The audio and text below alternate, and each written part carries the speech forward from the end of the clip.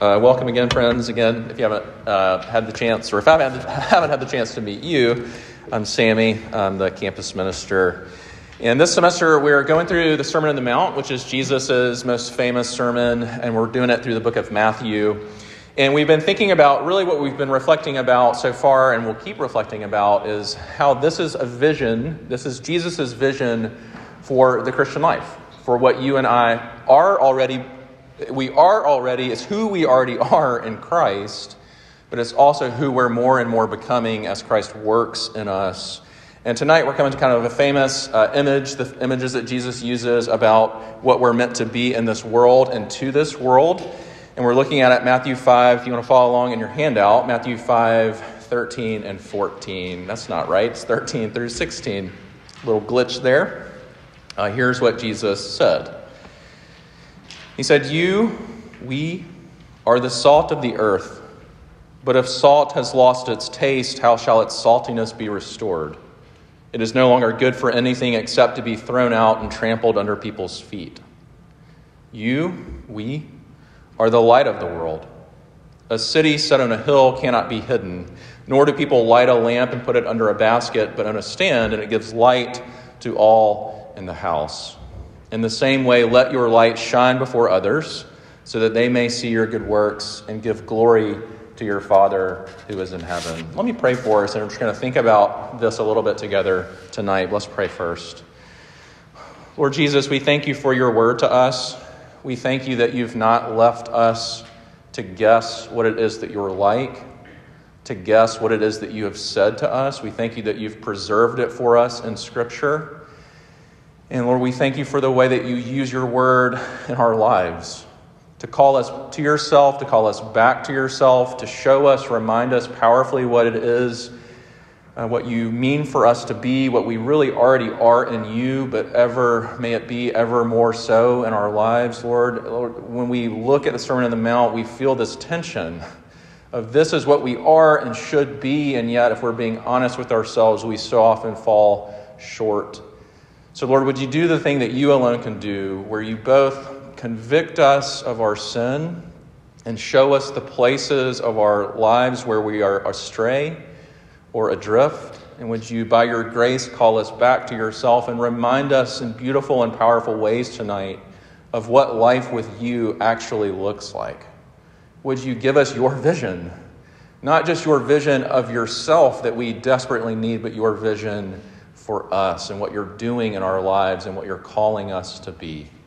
Lord, we cannot do that by ourselves, and we ask your grace, we ask for your Spirit to be at work, to teach us, to guide us, to work deeply in our hearts tonight. We pray these things, Lord Christ, in your name. Amen. So I was recently with a friend, and they were telling me about their tryout for the USC football team. This was when they were in college back in the day. They were a punter in high school, and they went to this tryout to see if they could make the team, walk onto the team.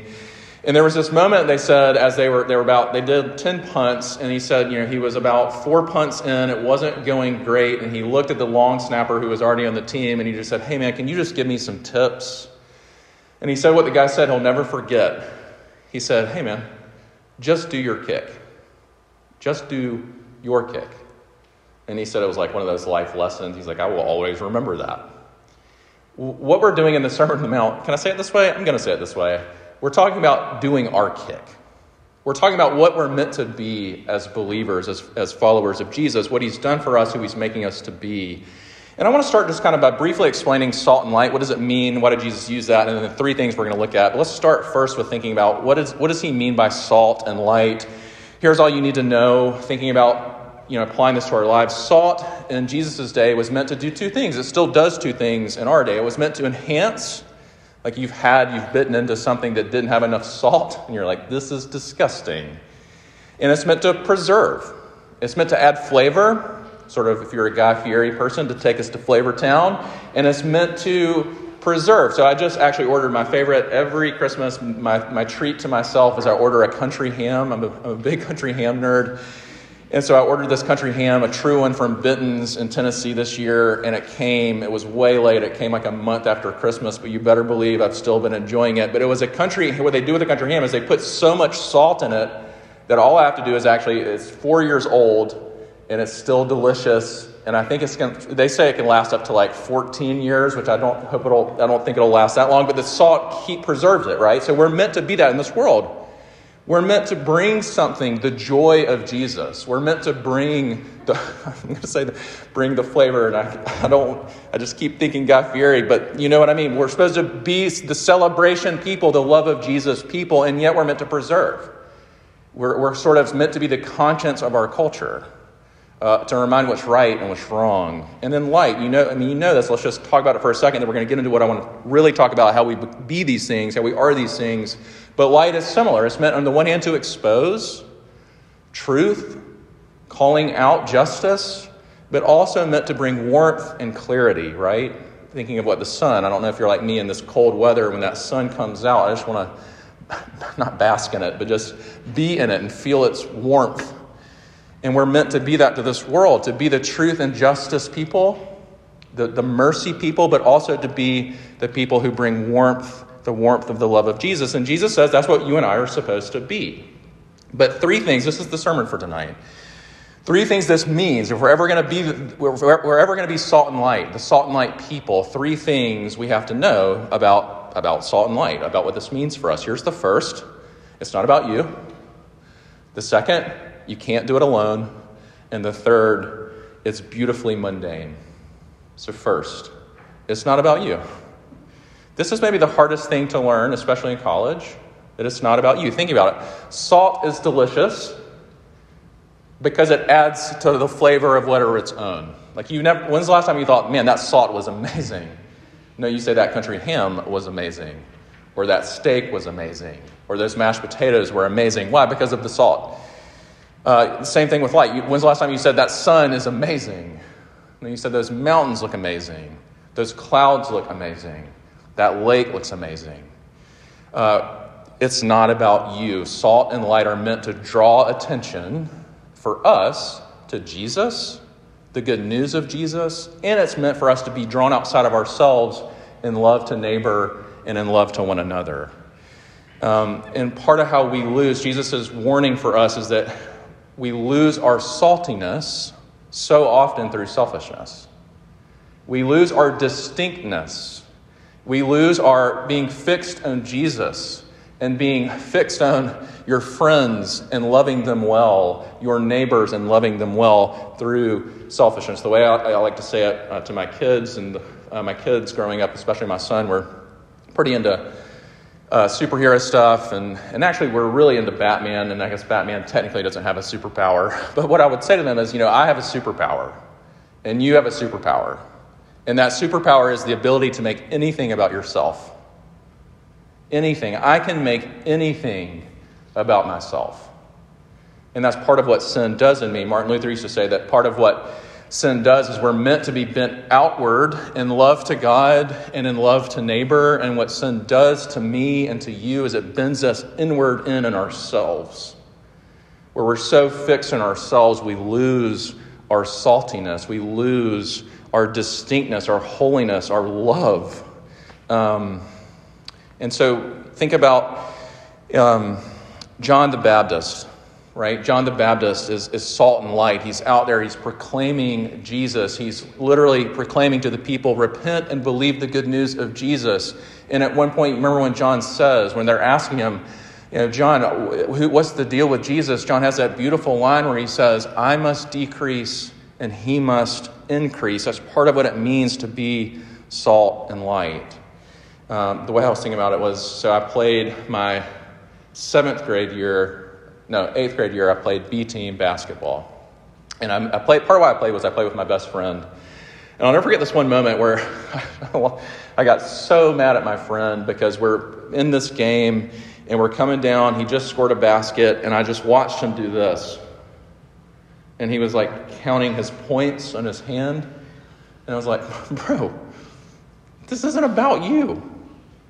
This is a team sport. Don't make it about you and how many points you've scored.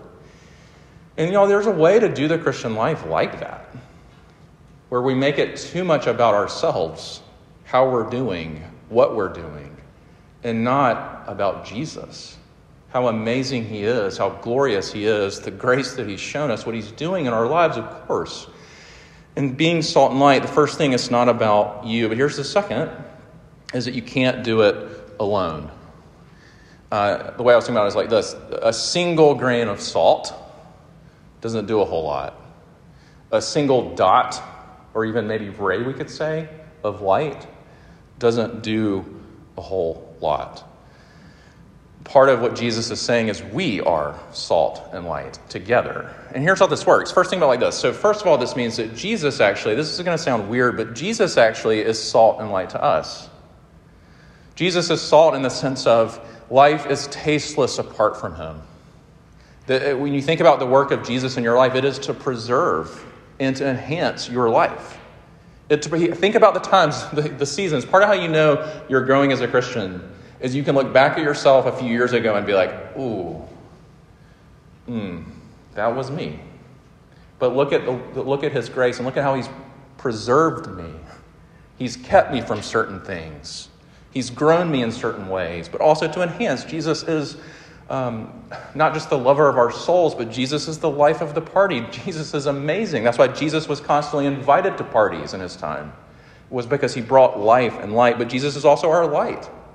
He gently exposes the sins that need to be exposed, and he does it gently and patiently, but he also brings the warmth of love and the warmth of his glory. Jesus is our salt and light, but we're also meant to be salt and light to one another as believers.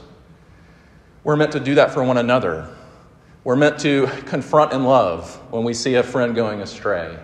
I was thinking about this is going to sound weird, but when I was in college, I remember being in Walmart in Sumter, South Carolina, where I grew up. And it was just like, that's what you did in Sumter. And there wasn't a whole lot to do. So we would just go to Walmart and just kind of walk around. And I was with one of my friends, Joey, who we had become Christians around the same time. And we were in college by this point, but we were still good friends. And I remember going to buy this DVD that I had no business as a Christian buying. I'll never forget in love, Joey saying, no, what are you doing? He was in that moment salt and light. And we need that. If we're ever going to be salt and light to the world, we have to be that together first. We have to be that to each other first. Think about how many times have I sat down with a student, and here's the story. Maybe this is your story. They were really, vibrant youth group in high school. They get to freshman year, and they just sort of lose ties with any kind of Christian community. And maybe you tied in with the 5 Points crowd. Maybe you tied in with just some people who weren't interested in Jesus, and you sort of lost your way. Why? Because you lost touch. You lost touch with this body of believers, with a body of believers. But then think about it on the other side. Sometimes our story, though, is that we're not enough in touch with the lost who don't know Jesus. And we're in the Christian bubble. And it doesn't work that way. There's a way in which we're not salt and light if we're alone and adrift from Christian community, but we're also not salt and light when we're in a bubble where we're so fixed on ourselves, we've forgotten about the world. We've forgotten about non-Christian friends. We don't have a single non-Christian friend. We've lost our saltiness. If we're ever going to be salt and light to the world, we have to have Jesus as our salt and light. We have to have one another as our salt and light. Here's the way, this is going to sound weird, but I love Waffle House. Sometimes when I think about Jesus, John 21, when he restores Peter like with breakfast. And so my hope for heaven is Jesus. It's like he's going to welcome us with something close, probably better than Waffle House. And it's going to be Waffle House with Jesus. And can you imagine? I can't imagine a more incredible thing. But there's this one episode of Anthony Bourdain, No Reservations, where he's never had Waffle House in his life. And Sean Brock, a chef from Charleston, takes him. And what he says is one of my favorite things that's ever been said by a human being. He says as he's taking in a pecan waffle and a patty melt and hash browns just the way he likes, or as Sean Brock kind of guides him. They do this like tasting menu at Waffle House, which if you're ever interested in doing, hit me up in the group me. But he says this. He says, "It is indeed marvelous, an irony-free," talking about Waffle House, "an irony-free zone where everything is beautiful and nothing hurts, where everybody, regardless of race, creed, color, or degree of inebriation, is welcomed." When I hear that, I'm like, Lord, make us this. That's salt and light. Make us, do we say the Waffle House people? I don't know. I'm going to say that. Make us the Waffle House people, oh Lord. Amen. But this idea of we can't do it alone, I was just rereading the way that Luke describes the early church in Acts 2. And here's what he says about the church, what we're meant to be. Day by day, attending temple together and breaking bread in their homes, they received food with glad and generous hearts, praising God and having favor with all the people. And the Lord added to their number day by day those who were being saved. They were salt and light. They were salt and light together to the world. And that's what we need. So first, it's not about you. Second, you can't do it alone. And then lastly, it's beautifully mundane. There's an Updike, John Updike's one of my favorite authors. There's this line I've always loved from him where he says, "Give the mundane its beautiful due." And what he means is there's a way of doing the Christian life where we think we have to do big things, impressive things, successful things, and we lose touch with what it means to day by day together with Jesus do life with love. Loving Christ through the mundaneness of your daily, whatever your day looks like. Starting, I guess, in your dorm room or apartment with your roommate. Class, I don't know what class is like for you, virtual or in person. The mundaneness of things like breakfast and coffee and lunch. The mundaneness of going for a walk or a run, if you're into that.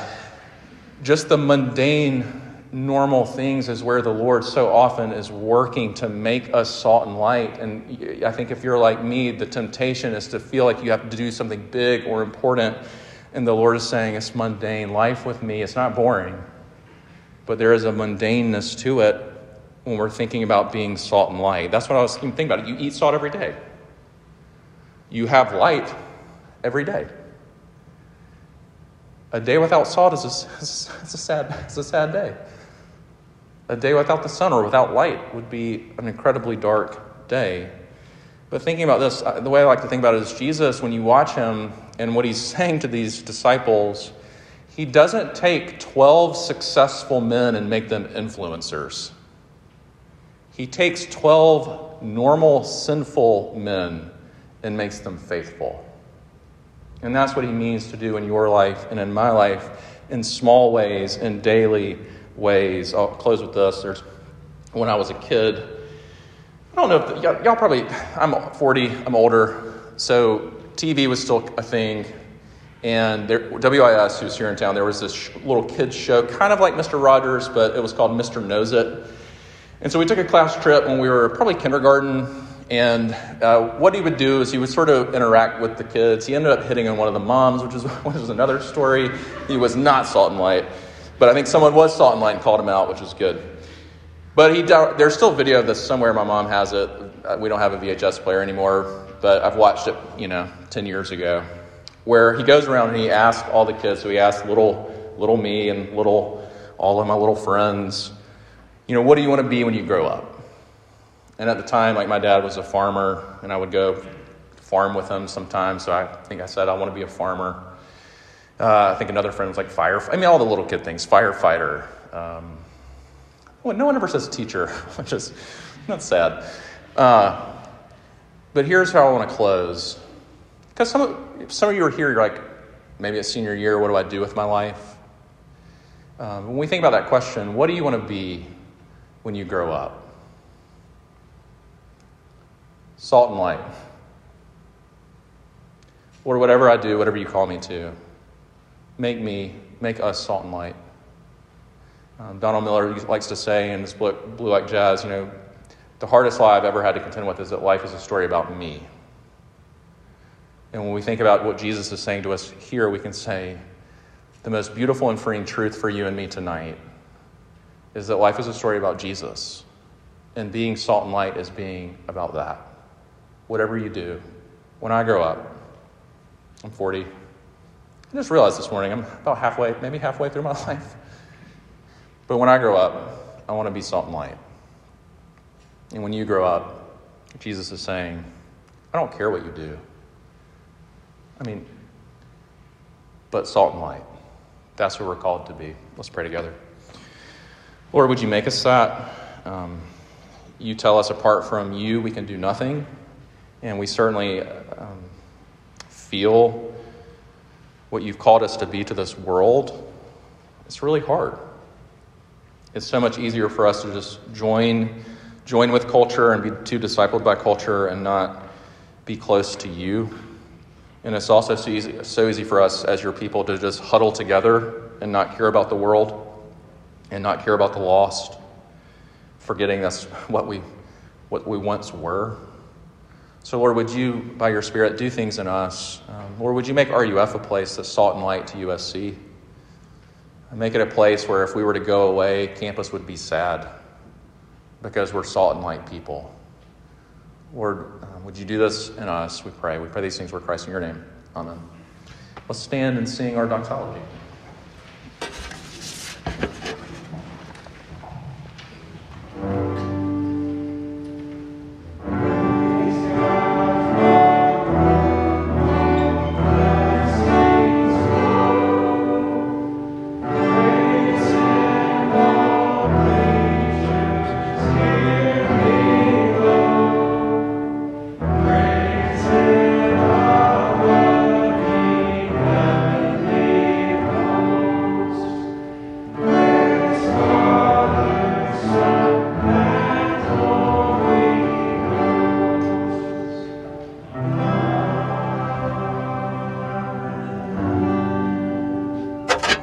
Thanks so much for coming out. We're really glad that you came.